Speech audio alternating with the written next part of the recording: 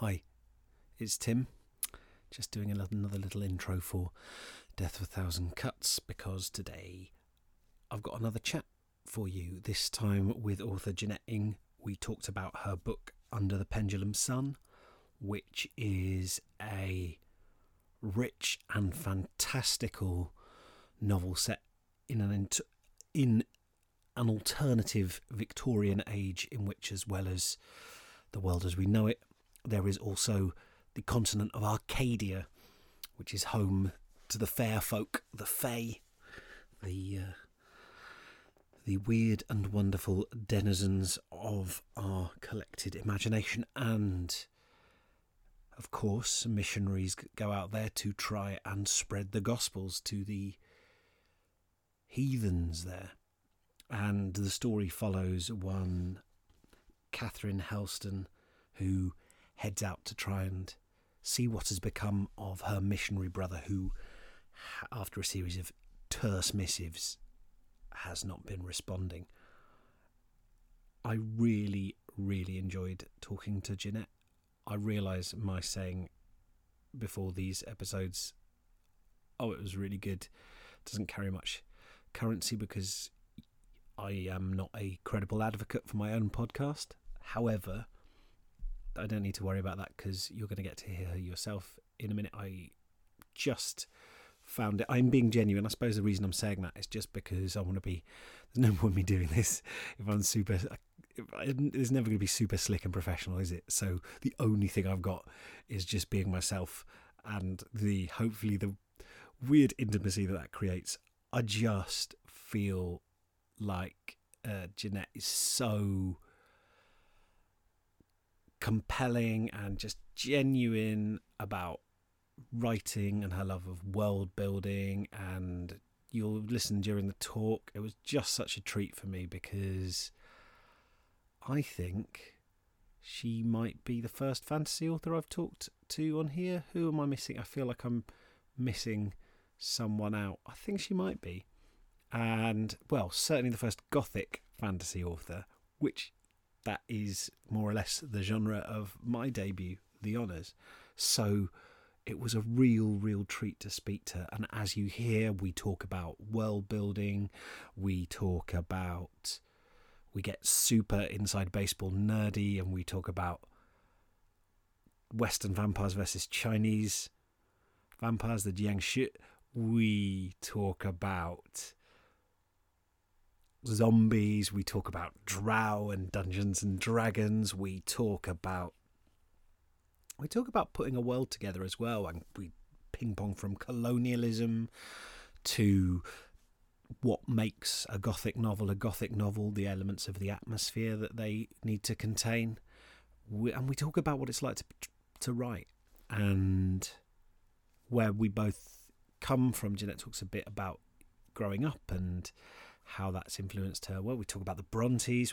It's just such a far-ranging. I love that I can have these talks and go all over the shop. If you're not a genre writer, I still think there's going to be a lot in it for you. You can just see it as a kind of safari round a different form that you don't write in. Of course, you may be inspired to at least read Jeanette's fantastic book. It's published by Angry Robot in the UK, Under the Pendulum Sun. I'll put a link in the show notes and you can click through, and if you don't want to go to your local shop and get it, then you can just click that link and get it post free, and doing so also helps to support the podcast. Speaking of which, before we get into the actual talk, I just want to say to you, this podcast is all put together by me from my own home. A lot of the interviews I've done in my house.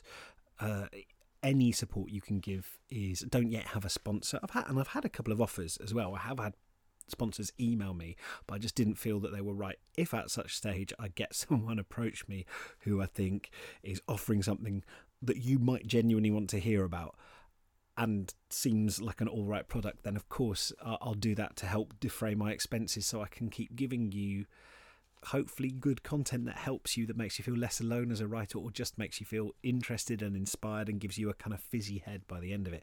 But for the moment, the way I fund this is, well, I don't. I'm losing money, but I enjoy it, which is why I'm doing it. I find it's just hugely, and I love you guys sending me emails.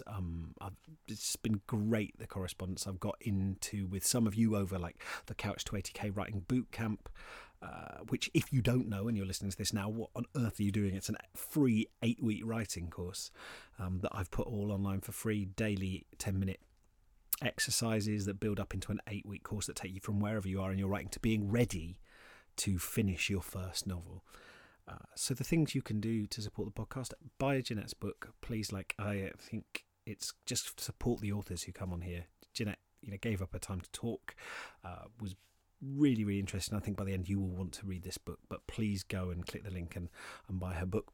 I'm an author. That's how I pay the bills, just about. And my book's called The Honours. It's a kind of similar genre, and if you haven't bought yourself a copy yet, that's the best thing you can do to support me is buy my book and help me. That's what's going to let me continue writing stories. I also happen to think it's quite a good book, and I'm not the only person who thought that as well. There's reviews on my website. You can check it out for yourself. The Honours, I'll put a link up to that as well. Finally, I set up a little page through the website Ko-fi, and you can click through there and chuck me a couple of bucks if you like the show, if you get value out of it, if you've done the Couch to 80k course and you want to give me a little something back. It's all goes into, I've just paid like 120 quid in hosting fees to keep my website up because it kept crashing. I have to pay to be on SoundCloud. That's another goodness knows how much a year. But those are all, I would like to be able to do this without it costing me money, apart from the time that I put into it. If you can help me, I would love that. Don't feel, if you don't, of course, don't feel obligated. I want this to be a resource that anyone can access, anyone with an internet connection can access. I'm not trying to exclude people with without an internet connection. I just don't currently have the resources to beam this directly to your skulls, but God willing, someday I will. The point being, I don't want there to be any barrier to anyone using this, because there's too much of that in the industry already. There's too much that is only available to people with A, loads of free time, and B, loads of wonga and a safe cushion of it to fall on should things not work out the way they want to. So it's just, if you have got a little bit of spare change lying around and you want to help me keep the lights on, I'd most appreciate that. I won't waffle on any longer because I don't want you to switch off when you could speak to Jeanette. Oh, and the last thing you do, if you like this, subscribe on SoundCloud, subscribe and rate us on iTunes. All of that helps. It helps with the algorithm. It helps us just get it to you, because I put these out at weird times. Sometimes I put out 2 episodes a week, 3 episodes a week. Sometimes I put out 1. The days change. So anything like that will just help you get it and help me make sure it reaches the widest audience. And just share it, please. Because when we had when Lifehacker decided to do a article on the Couch to 80k writing boot camp, Lifehacker is followed on Twitter by over 4 million people, right?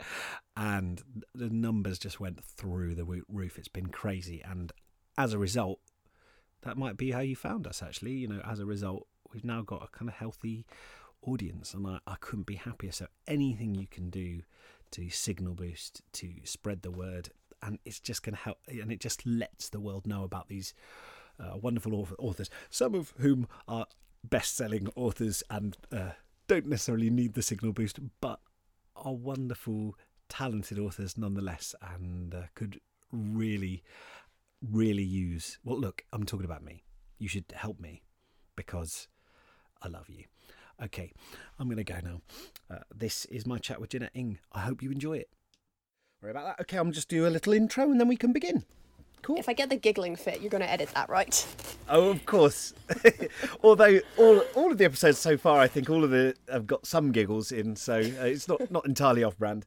Okay, I'll just do my little intro and then we can get started. Hello and welcome to Death of a Thousand Cuts, making you an awesome writer, one cut at a time. My name is Tim Clare. As you well know, I am a writer, anxious poet, and now hairy dad.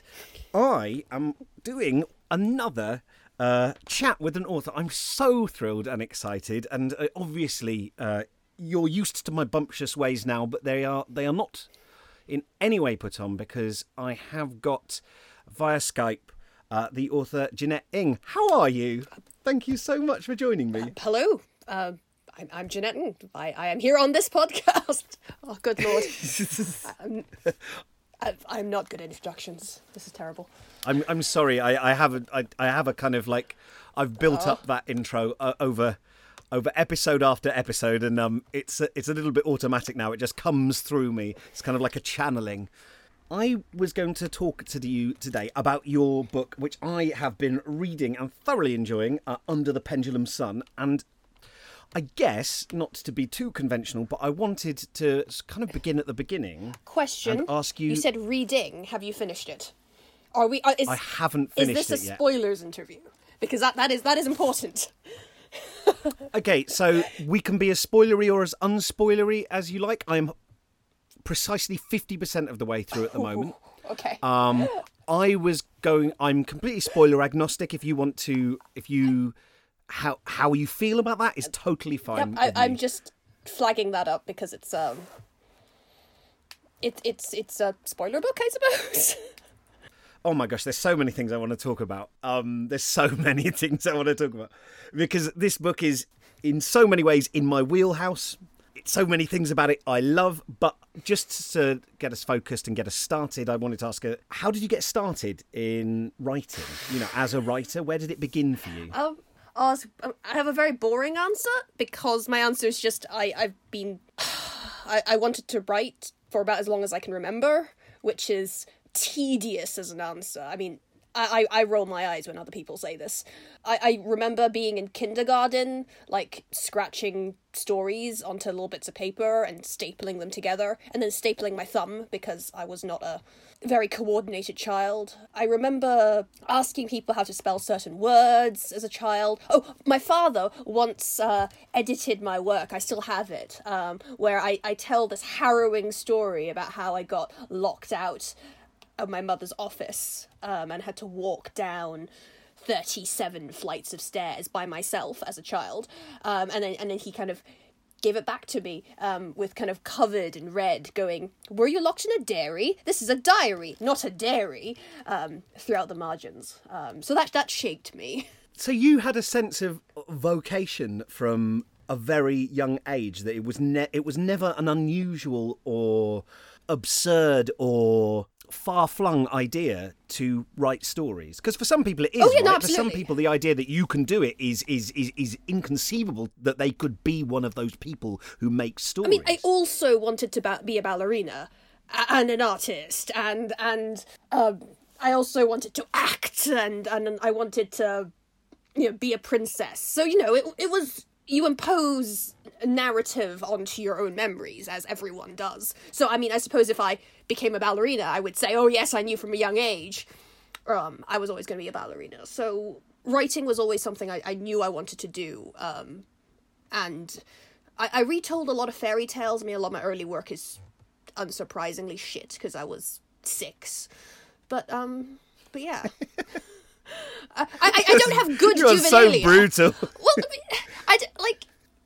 some people have good juvenilia. The Brontes wrote excellent stuff when they were kids. I mean, their role-play game notes are genius. Mine are not.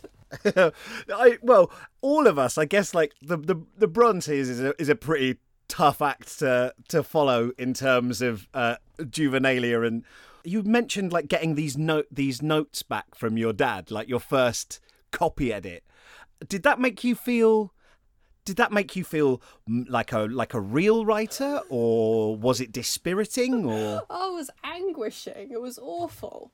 I got very cross with him about it because it was just so very profoundly unencouraging. But oh no, I was going to say, and yet you continued writing. Yeah, I mean, I was very stubborn, and I had a lot of I pity every single English teacher I ever had because I made them read my work, and that was always, I remember one of them kind of saying to me, I normally read, I was like crime thrillers or something, because she was not impressed by, my fantasy world building.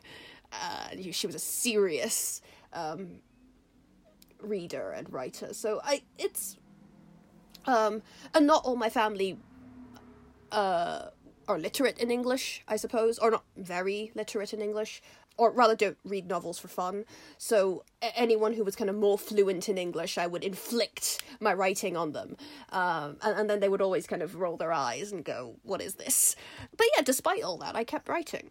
I've got my heart is swelling like several sizes bigger than it normally would be at the moment, because I had such a similar experience as a child. And I remember taking into my English teacher 2 folders with like a 90,000 word novel in. Yes. And saying, would you have a look at this for me? And I viscerally remember the bang each folder made as it landed on his desk. Like, they were that heavy. And it was not a good novel. I know you'd expect it to be bad, but it was really bad. And I remember being like 12, 13, and I put one of my drafts onto the folder that my friend and I were doing a project together, basically. And I couldn't bring myself to ask her to read it, so I put it on there in hopes that she would read it. That you just happen across it and then tell me what a genius I was. Well, this is the thing, is like you're often so caught between those two contradictory modes of like real fear of rejection and these florid fantasies of tears and flowers, yeah, right? Absolutely. Of someone reading this and going, what is this? It's beautiful. Well, the ending to that story is then we ended up trying to stage one of my plays when we were like 12. Wow. And it was awful. We never got to stage the play. It was awful on basically every conceivable level.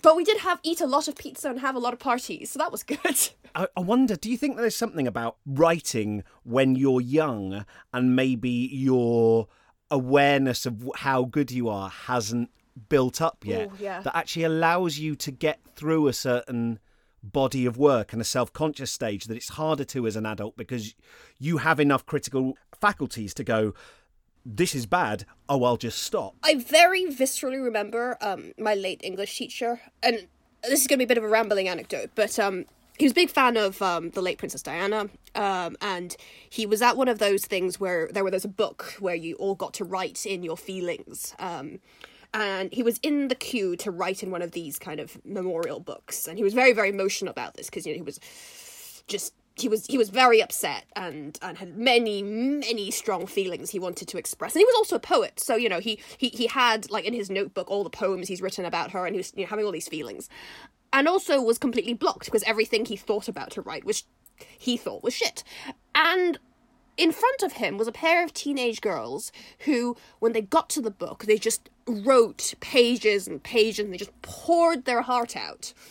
And he couldn't do that. And then he always he loves to talk about how he envies the young, how he envied those 2 teenage girls who could just, without zero filters, just go, all our feelings, and, they tears in their eyes and all that stuff. And he couldn't, and in the end he wrote 2 lines of very sorry for your loss and walked off.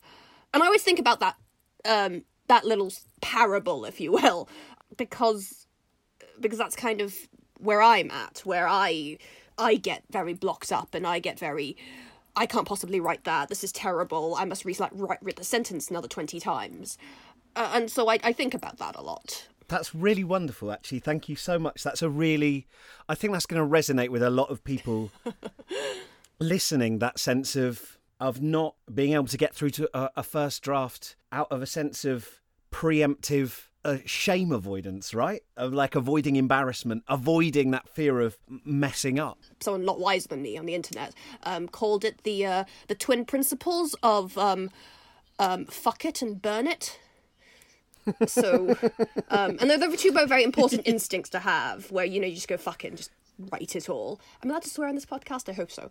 Yes, of course. Please go burn ahead. Burn it, where you acknowledge it was just awful and you just burn it all. And you need to kind of navigate these 2 in a sort of happy medium, because too much of one, you get nothing done, or you get too much rubbish. Yeah, it's the sin and repent model, right? Yeah. Where you kind of you get to let your creative genius, you just sort of unchain them and release them in a room with paints and all the materials they want, and then you just kind of lock the door and there's explosions and noise from upstairs, and then the next day you kind of walk into the mess and look at it and see if there's any art that can be salvaged from this explosion of wanton creation.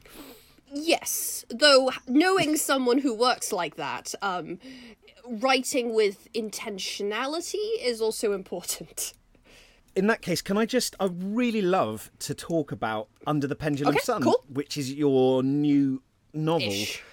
So the first thing, I mean, like I say, there's so many angles I could come from it. It just sparks so many ideas in my head. But I just wanted to go, how did you happen upon this particular story? Where was its genesis for you? So, fortunately, there's actually a very defined origin story for Pendulum Sun. So I was an undergrad, and we were bored in the library, and we kind of wandered into the old books area and found a series of old Victorian missionary manuals. And they're all in their kind of old Victorian binding and so forth. And these were the days when we were students, and we still don't own a TV, but in those days we would sit around my living room and read to each other as for fun. We used to also read romance novels and play drinking games, but that's a different story. And we ended up reading the missionary manual to each other and kind of making fun of it and joking, because it was incredibly racist, to say the least. And they would describe the people they were evangelizing to in quite horrid terms and very inhuman terms. And what stuck with me, and this kind of makes it into the final novel, which is a bit where they describe the Chinese as having 2 eyes, 2 ears, a nose and a mouth, and 2 legs, 2 hands, and all the lineaments you'd expect with human being. In that kind of tone of voice, as though they didn't expect that, and this was surprising, and this is information. Wow. And it's amazingly othering. And I can't remember which chapter it is. It's like chapter 13 or something, where this exact same passage gets applied to the fairies. I've just literally found and replaced the word the Chinese with the fairies. And somewhere along this conversation where we were talking about missionaries and the people they were talking to, who obviously are people and not otherworldly beings, that it would be kind of funny if these Victorian missionaries actually met otherworldly, lying, devious people that weren't people, that were exactly like these passages described. I thought that would be cool, and that would be their comeuppance. And so I wrote that book. Or I didn't write that book. I began that book and then failed to write it. And then about a decade later, came back to it and mashed it up with a Gothic novel. Yes, because this is the thing that you've done so beautifully, is take some of these tropes and I feel like as I'm reading it, it has this feverish, hallucinatory intensity. It's got like some of the things we associate with the Gothic novel, but if the protagonist was like running a really, really high temperature and was floridly hallucinating for the entire time. And I really, really got that kind of claustrophobia of the Gothic form and the mystery of the Gothic form and the suppressed emotions of the Gothic form, but with just this absolutely mind-blowingly vivid and florid world that actually exists beyond it. It's with those visions being true as well. I just wanted to ask, I guess, like something that I was personally interested in was why the Fae? Because there are lots of creatures you could have used to serve as the exoticized other. You could have had, aliens or angels or vampires.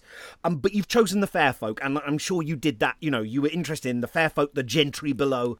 I know that there was a reason for that, and I'm just wondering if you could talk a bit about what about them in particular drew you to them. I don't know, because I honestly it was from those descriptions I was reading, and perhaps it's just the Victorian flair of it. we were reading those to each other and just went, these are the Fae. The bit where it says they're always lying, they're just incapable of telling the truth, these are totally fairies.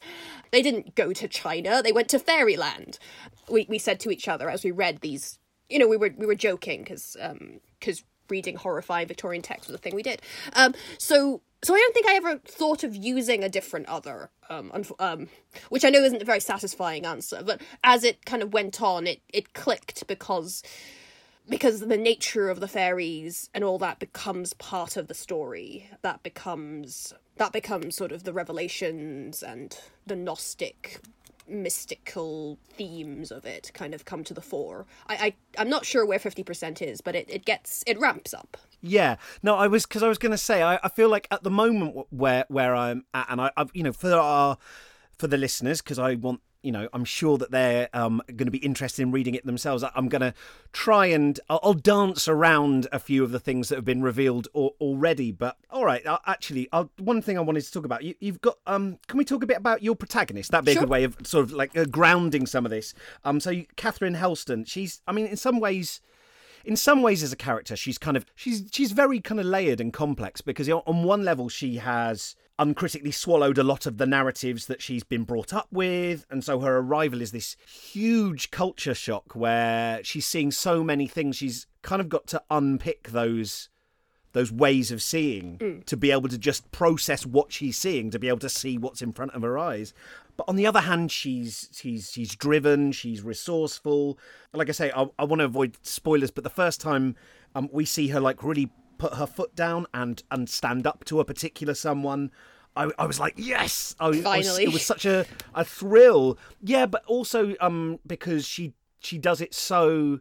She's actually got all these other qualities of her ability for diplomacy and for a certain level of double talking herself. She knows how to kind of like talk to people and kind of try and win them round, and she's very perceptive about ways of winning people over. And why was she the person that you chose to show us this world? You said that you kind of left this story and came back to it. Did the first version have her in? No, she didn't. She was the late edition. She came with the Gothic overlay.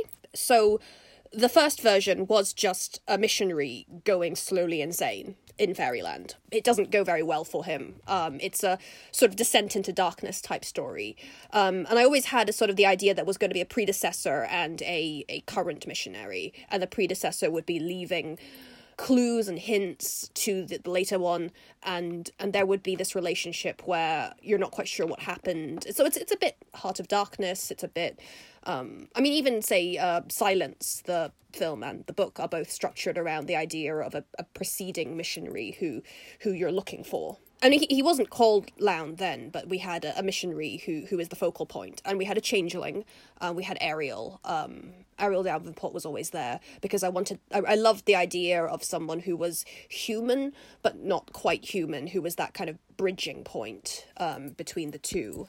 A lot of it owes to, was it Calculator Magic? It was one of those old fantasy novels, but it had the idea of changelings existed in order to kind of antagonize their supposed parents. And I like that idea where there's always something off about them, and intentionally about the fabric of who they are.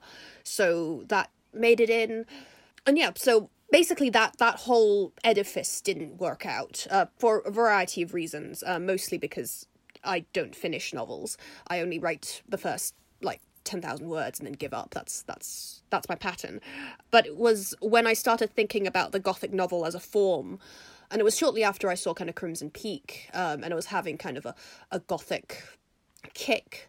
And I also read Flowers in the Attic, just a whole bunch of Gothic books at the same time, and I was thinking about the tropes of the Gothic and the structure of the Gothic, about how you have the big house, the girl, the mysterious brooding master of the house, and you have all these elements, and sort of the question I was asking was can you actually write a fantasy version of the Gothic, because Gothic novels often tease the fantastical but aren't themselves usually fantastical. So say Jane Eyre, you have the hint of ghosts and you have the hint of the supernatural, but it doesn't, it resolves that actually the attic isn't haunted, it's actually just a human.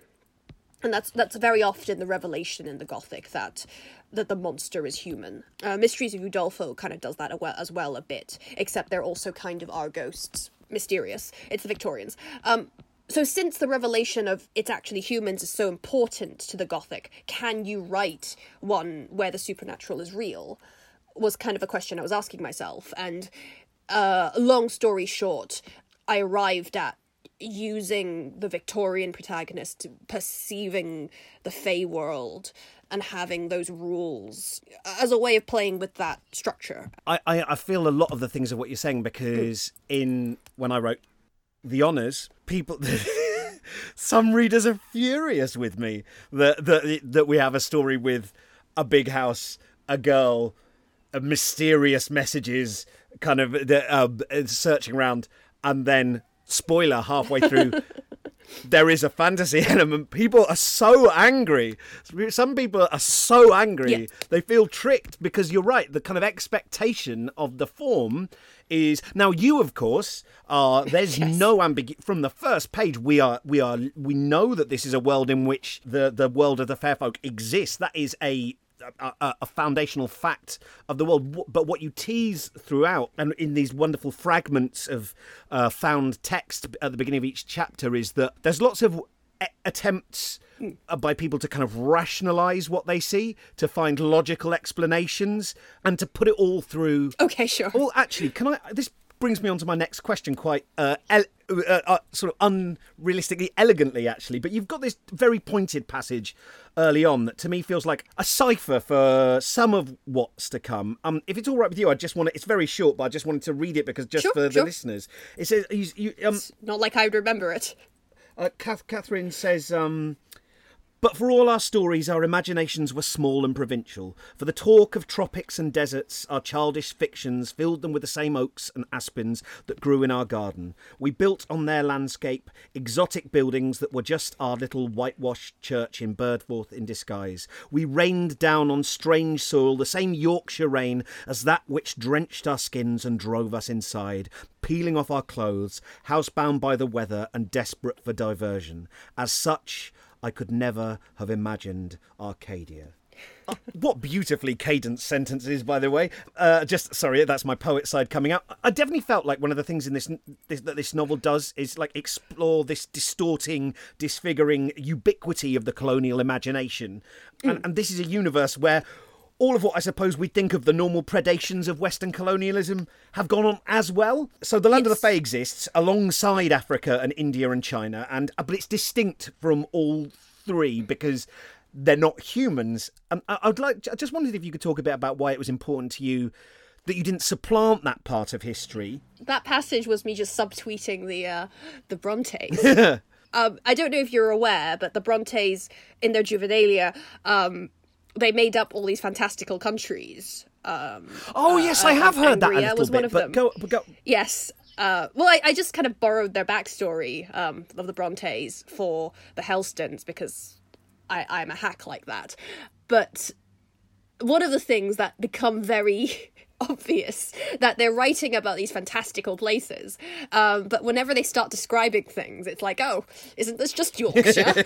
and I was just having so it was, to an extent, that was just a kind of an allusion to the idea that, well, that we imagine what we know, we imagine what we see, but bigger, and to a certain extent subtweeting a lot of people's world building, that we end up switching up what we know to create these fantastical worlds, but often our imagination has these limits that we're just kind of palette swapping the things that we know rather than exploring the actually alien, which I don't think is itself a criticism, but I was having a bit of fun with that. But yeah, sorry, colonialism. Colonialism is a theme in the book, but it doesn't deal with it as head-on as, say, something like Sorcerer to the Crown does.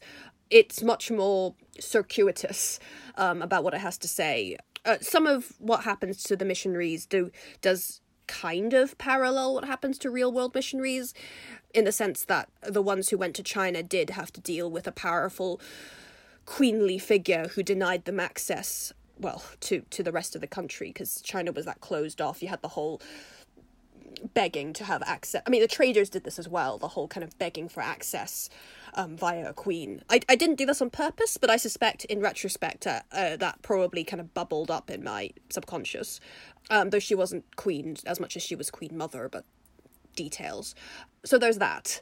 I guess what I was interested in is the fair folk in this story are not supposed to be sort of stand-ins for anyone else. Although you were inspired by those missionary manuals, they're not actually supposed to... They are distinct. They're not just an easy kind of one-for-one swap for any other culture because the sun is literally a pendulum, right? Because there's stuff that they can do... And I guess what I was interested in is this idea of... Well, this kind of thorny topic of... I think a lot of literary readers, when they're reading fantasy, are looking for what is this supposed to represent, so they can do a kind of one-for-one analogue, and then they get what it means, and they can go away. And I think what you're doing is more interesting and complicated than that.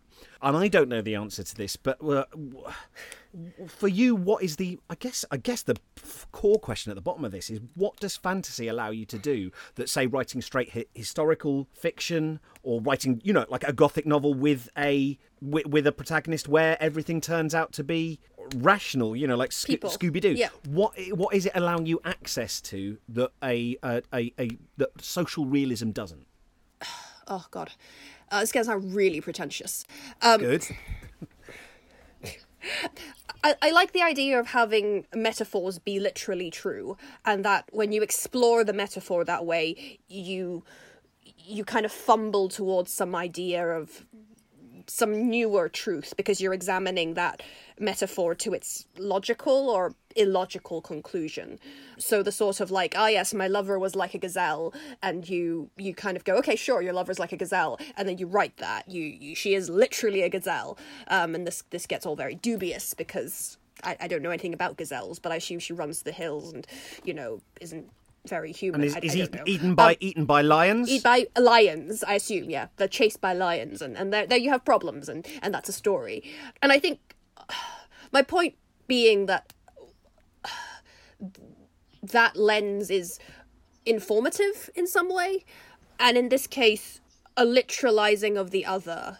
There's a passage somewhere where one of the fairies kind of talks about how humans are obsessed with them, with the fairies, that they want to meet the fairies everywhere they meet because they're transfixed by this idea of the other, and that they can't see each other, people, because they see the fairies instead, and that the fairies are meant to be this scary thing that people impose on people who are different than them, who are, who live the next village over, or the next country over, or the next continent over, and that they end up pretending that they're dealing with the fairies instead of the actual people who are there. And that's kind of who the fairies are in the story. They are all the fears of the other, and it is interesting to me to have them confront that rather than have the reveal be actually they're people and they're comprehensible by people means, and that you have, and that they are normal underneath it all. Yeah. While acknowledging the kind of slightly slippery, problematic kind of term normal, right? That there's, because to me, I think that's so great. All of that is, I feel like my mind's being blown here with all the stuff I'm going to have to go away and contemplate. But sorry. To me, it's like fairy. What I really got out of this was, is that I think about how, I guess by the adjacent metaphor, how the Fae have been used in the UK as, they change depending on the climate. So down in the south, the fairies are all lovely and they take you away and you get drunk and they take you under the hill, and all you've got to do is make sure you come out before morning, otherwise you'll die. But then as we move further north and we get into subsistence farming areas, there are more people you have to bargain with, and they're slightly more dangerous, and they're kind of like morally neutral. And then once you get into the kind of the north and into Orkney, they are lethal predators who will burst out of the night and devour you. But certainly down sort of the more southern versions of the fairies, they answer. I read Jeremy Hart's wonderful book on fairy traditions, and he talks about them having this kind of like great explanatory power especially to the Victorian mind, where they answer questions about life that we don't understand. Why won't my butter come in the churn? Where did my wife disappear to for 2 weeks? Why don't I love my baby? And the Fae kind of rush in, and they almost have, to me at least, a kind of conservative power, because they allow all the desires, all the repressed desires of a nation of a culture to be kind of safely siphoned off into this other. And that's what I got from the Fae in this, that especially with, Catherine, there's underneath, what she tells us, there's this real kind of luscious, feverish passion going on, and sense of adventure and sensuousness, and it feels like the Fae get to be a sort of safe repository for all of the stuff that the culture cannot acknowledge in itself, as well as being literally magical. Oh, I love that. Oh, can I just say, yeah, can I steal that? I'll say, yeah, what you said. You're right. Absolutely. Well done. Rosetta Stone. I do apologise. I'm not trying to explain your book back to you. No, I love it. Like, you're right. I can't say anything better than that. I don't remember what's in the book. But I just wondered, because it then occurred to me by analogy that is something that people have historically done with the other, all the way back to the kind of like mythic sort of barbarian hordes that are simultaneously scary and kind of romanticised as being free, even as though they must ultimately be crushed by society, right? It's the idea that the other are there to be the other, that they are there to define yourself, us, against them. So we are not them, us versus them, and we are civilized, they are not civilized. They wear trousers, we don't wear trousers, whatever. And that sense of certainty of who you are comes from that ability to say those other people, they aren't like us, and that's threaded throughout civilization, obviously, and kind of amusing how what is us and them, what traits can shift over time.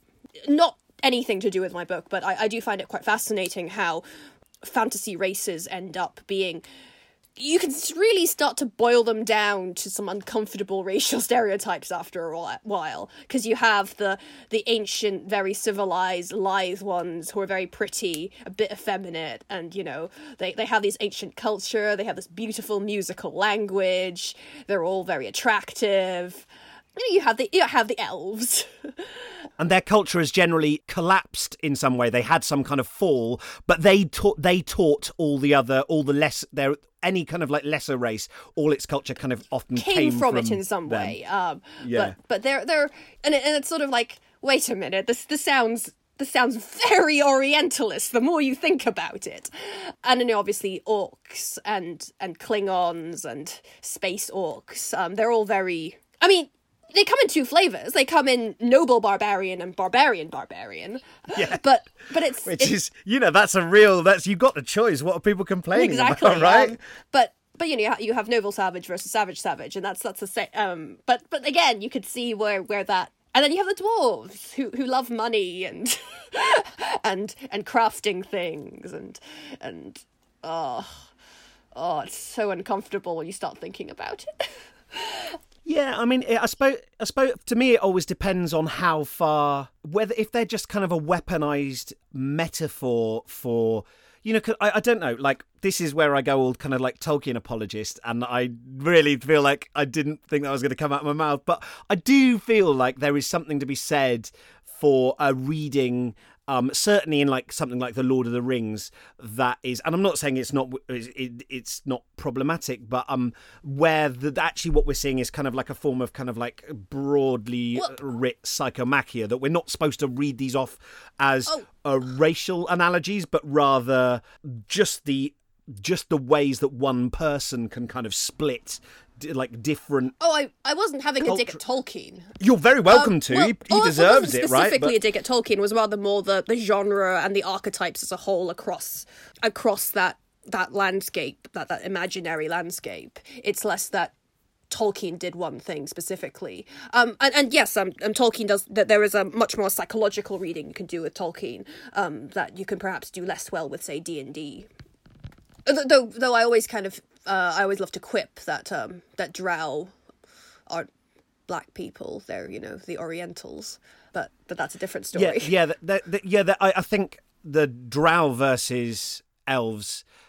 For anyone who is listening who is not who's not familiar with the D&D universe, you should just edit out the whole. No way.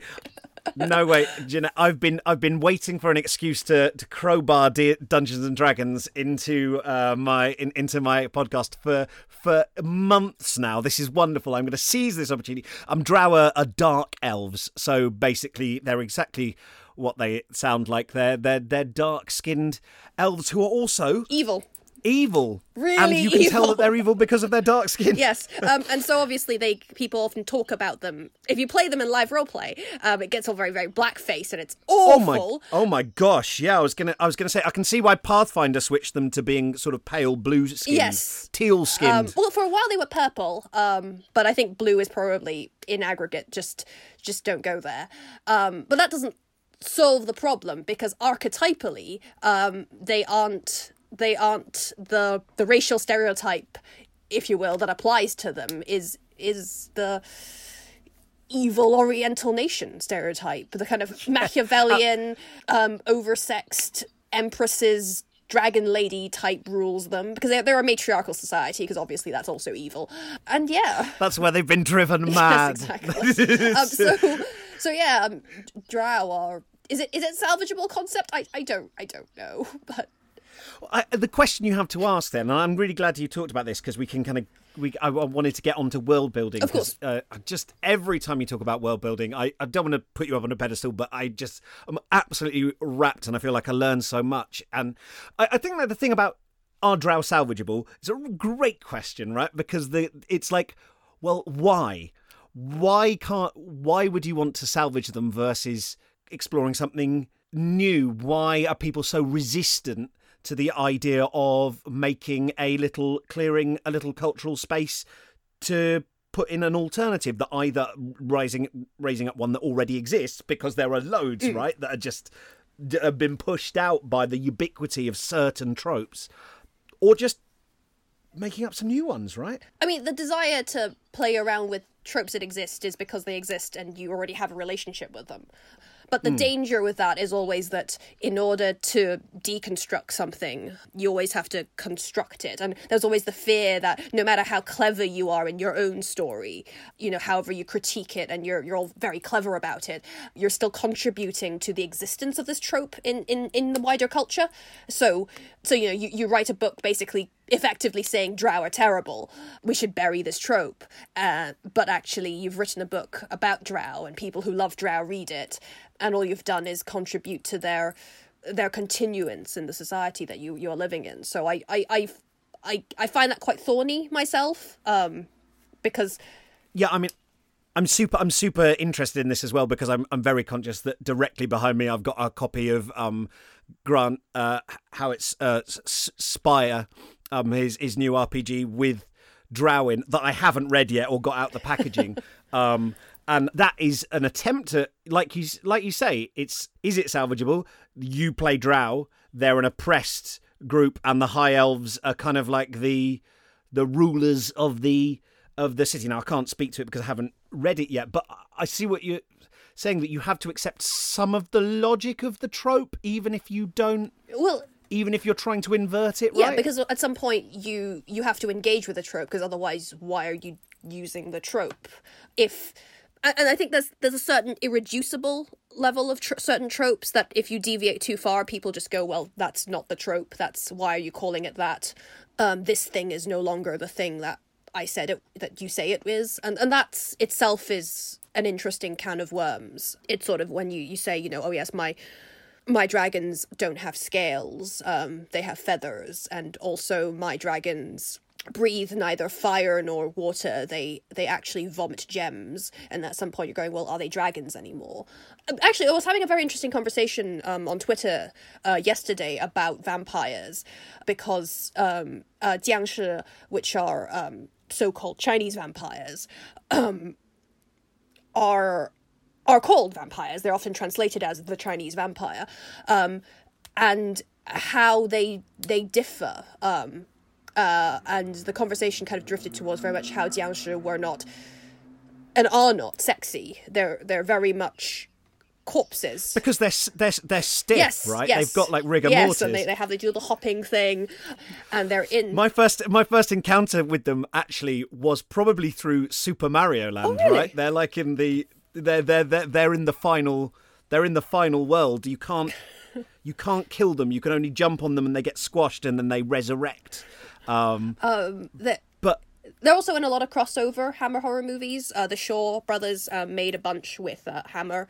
So you've got like the Legend of the Seven Golden Vampires. You've got Vampire versus Vampire. There's a whole bunch of movies where the so-called Western vampire kind of meet their Eastern counterparts. And bad things happen. So for listeners who aren't familiar with them, could you give us a little description, just in case they happen across a vampire and their poor cultural knowledge lead them to make some kind of fatal error? Well, Jiangshi are they're like rotten. They're rigor mortis. They hop about. They're often clad in Manchurian kind of official robes. So they have the Mandarin square up front, the dark robes, the long sleeves that cover your hands, and they have the single braid, the queue at the back, and they have a little official's hat. And that kind of brings me to the point about and they tend to be less sentient and less kind of consciously conscious of themselves than kind of Western vampires. They tend to be a bit more zombie-like. And that kind of came to the point of we were making on the thread of archetypally, they actually have a lot more in common with the zombie in terms of it being an unthinking, very corpse-like monster. But the thing they do sort of have in common with the Western vampire is the idea, or at least the modern conception of the Western vampire, which is they find a very aristocratic, very sexy, very kind of debauched aristocracy idea of the vampire, which is that Jiangshi are in some ways a metaphor for the ruling classes being a bit shit.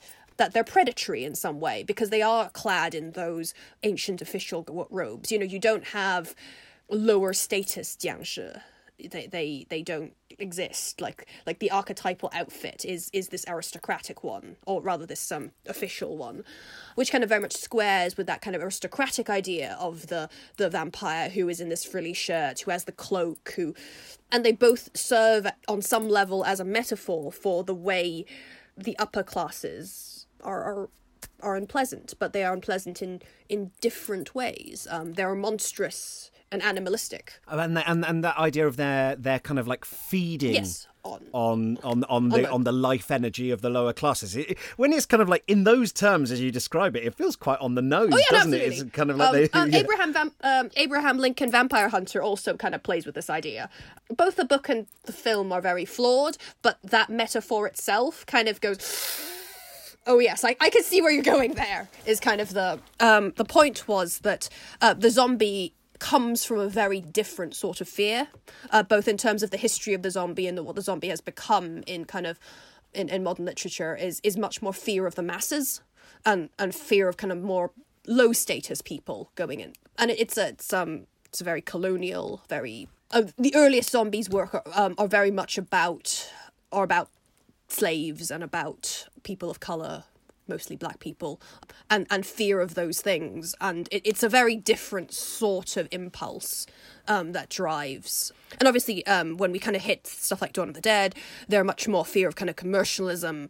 But the mindlessness is still one that is of the masses rather than of kind of a high status above you sort of predatory nature. So I think that in that there is that the tropes are different, which kind of loops me right the way back round to the question of, so are they vampires? What is the definition of a vampire? Is it the traits of blood drinking, being sexy and or not sexy, or is it the whole being awake at night, running away from symbols of divinity, Is it that metaphor? That's exactly it, isn't it? It's that, what is the suchness of a vampire? Has it got any irreducible core?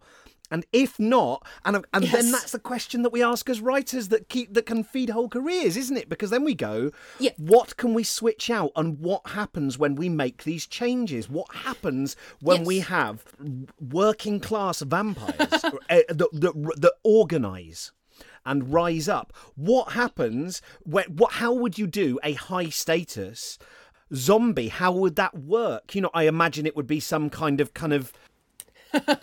like almost worshipped kind of king zombie that followers were bringing food to, right? But immediately stories start to, and whole worlds and whole hierarchies start to spill out of those questions, and those are exactly the questions.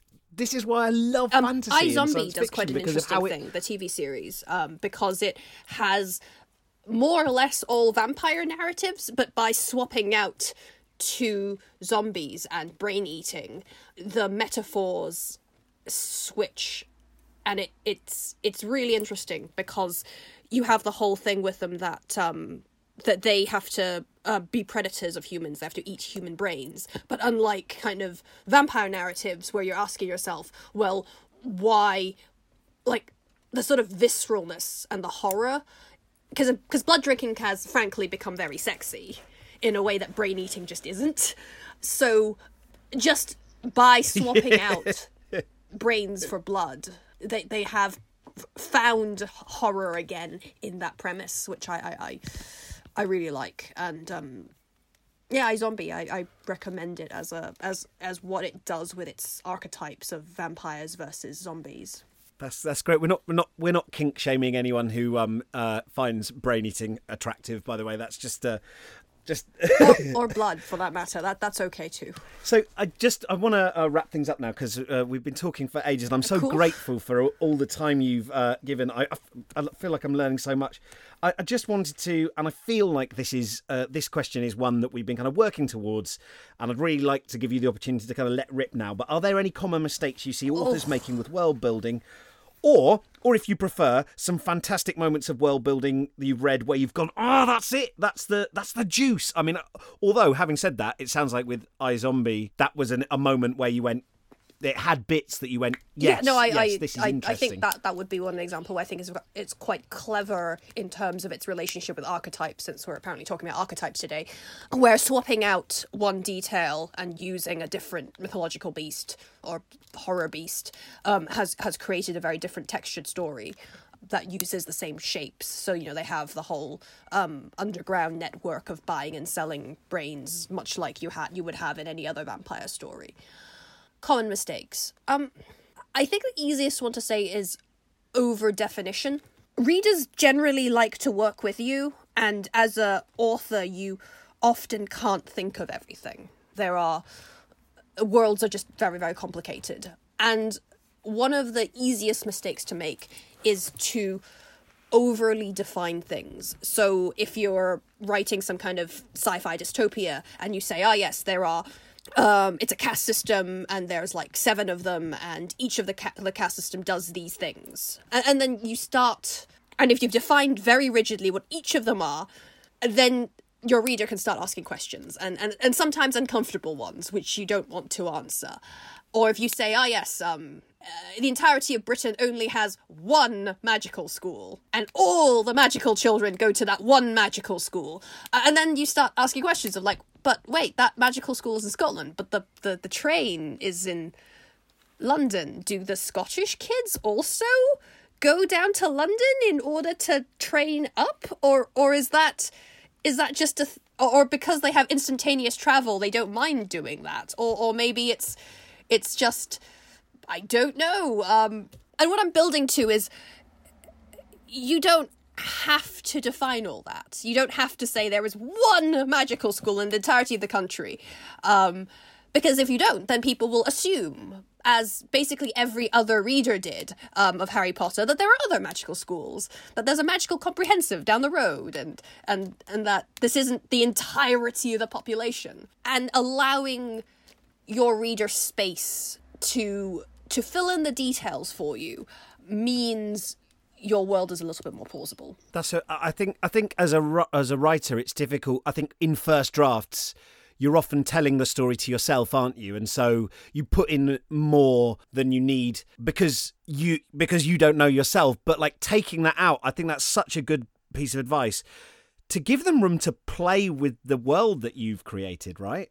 It's allowing that kind of vagueness around the edges, because once you've kind of pinned everything down, that's usually where, like, if you say, oh yes, there are only 3 vampire bloodlines, and then you say that, and then later on someone's going to produce you a family tree that makes that will show that, you know, the lineage of your vampires makes no sense because you've not worked it out. And I think it's very easy to make declarative statements like that about your world, that there are only ever 6 of blah, or like you having these very concrete numbers. You know, everyone in this district is a farmer, or everyone who lives in this area is a coal miner. And you could say, well, you know, in the real world there are places which are very built around the coal industry, but it's not quite literally everyone is a coal miner, and that's where the distinction comes in, and things like that, where you need to know the limits of where to stop. That's perfect. Thank you so much. Yeah, the final thing I'm going to say, I wanted to ask, and okay, you kind of touched on this at the beginning, but I think it's so important for, I think the listeners, you know, people write to me a lot about this, and I just wondered if you could touch on it. Okay. You have finished a book, and it is superb. It's rich, it's real, the characters live, your sense of words, on your ability to write on the line it's just exquisite. But you have touched at on the beginning, and actually throughout you've kind of often kind of like come in with these kind of notes of self-deprecating humour. And I just wondered, do you enjoy writing? And do you ever get stuck? And if so, what do you do? Oh, it's a horrible question. Sorry. I'm stuck now, so I really want to give advice of like, oh yes, this is what you do, because I'm repeating this advice to myself like a magical mantra in hopes that it will get me out of this. But in all honesty, I'm at that stage where I'm not. It's an article of faith that I will see the end of this, that I will finish a second book. But I know that it's very hard to get sympathy for it, because it's like, oh well, you know, you've finished your first book, so you know you could totally do it. But it's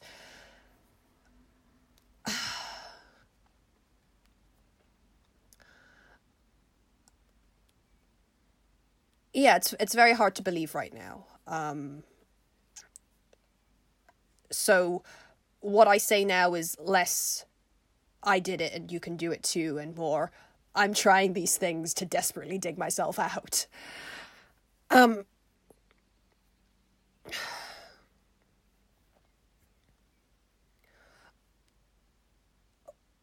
everything clicks, writing is magical. It's beautiful. I like seeing the way ideas turn into each other, and I get very excited when the words all click into place. But it's very easy to obsess over single sentences and individual moments, when sometimes it's the big picture of your story that your reader ultimately cares about and walks away with. And it's very easy when early in drafting to kind of think, well, this is, you know, this sentence has to be perfect. But then that's my process, allegedly, that I need a perfect first sentence. Otherwise, just impossible to write the rest. I tell myself this as I redraft the first sentence 1,000 times. None of that's useful. Having an ending to aim for is good, obviously. Oh, God, endings. What even are endings? One of the things I found very helpful when writing Pendulum Sun was leaning very heavily on an existing structure and an archetype. A lot of very good writers do this, using things like murder mysteries to explore worlds, like a lot of China Miéville, Jasper Fforde. You know, they're all very excellent, even fantasists, and they're. But the actual bare bones plot is a murder mystery. You know, City in the City is a murder mystery, and leaning onto that structure to give you something to push forward with was something that I found very helpful with Pendulum Sun, to use that and not be ashamed of that. Like your plotting doesn't always have to be very, very surprising. One final rambling thought is knowing what the story is and what it's about. I think that for me, halfway through a story, I start going, this is just a sequence of events that happen one after the other. This is just things. And yeah, knowing what the story is, that it's not just a day in someone's life, that it's not just, which is fine. Like slice of life stories are a thing, and they're also cool. But knowing what you are writing towards, what this is the story of. Oh God, that was all terrible. Do you know, it wasn't. It was really, really... Okay. I'm really, really grateful to have you on and get you to share your genuine wisdom with the rest of the group. I'm not even going to provide a condescending explanatory gloss on the end of what you said in less coherent terms, because that's how awed I am, that I don't even feel the need to put a cap on it at the end. No, I feel like that's so useful to me, and I just want you to know everything you're saying resonates with me. It resonates with my experience of writing a novel after my first one coming out, and it's what a lot of the other authors I've had on the podcast have talked about. Everyone has second novel doldrums. I know it's incredibly cliche. I hate to tell you, but people also have third novel doldrums. No. Joe Dunthon on a few months ago, he took 6 years to complete his third novel, that's horrible. and he according to him, several of those years he hated it every moment. Unfortunately, this is something that magically gets better after the first one. I think it's. I had Hayley Webster on last week, and all she said was that she has learned to trust in the process, and it is like an article of faith, like you were saying. And on difficult days, it's going to be like hell, isn't it? It's like, and the people will go, "You'll be fine," and you just feel like they are delusional. You lose a certain degree of respect for them if they go, "You'll be fine." You go, "You don't know me," but you don't know me. You don't know what I'm. But having said that, I went through exactly the same thing, and I did finish a second novel, and there were loads of points where I didn't. So all I will say to you is, I know it's kind of no help at all, but all that kind of unknowingness, all that kind of like dark sea around you, if you can rediscover that spirit of curiosity, that slightly impertinent audacity that you had as a child that got you into this mess in the first place, right, that set you out on this adventure, and remember that unknowingness is also possibility. What you're surrounded by actually is possibility. Then you'll get through it, because you remember that you are the god of this world, and you can. It will end however you want it to. Badly. Everything ends badly.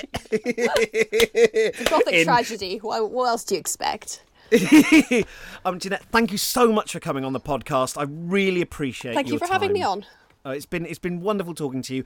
Everyone who's listening, if you'd like to go and buy Jeanette's book, Under the Pendulum Sun, I will, of course, buy from your local independent bookshop if you can get to a bricks and mortar one. But if for whatever reason you can't, I will put a link in the show notes, and you will be able to get them there. If people want to follow you on Twitter, what's your Twitter handle?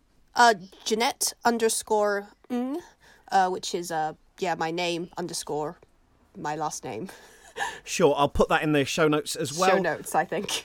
And thanks to everyone who's listening. And please do, if you'd like to support the podcast, then by all means, share it widely. Subscribe on SoundCloud, subscribe on iTunes, and maybe leave a review. Sorry, I know these things are tedious, but they genuinely do help. Thank you ever so much. And all you writers out there, please have a lovely, peaceful, happy week of exploring and writing.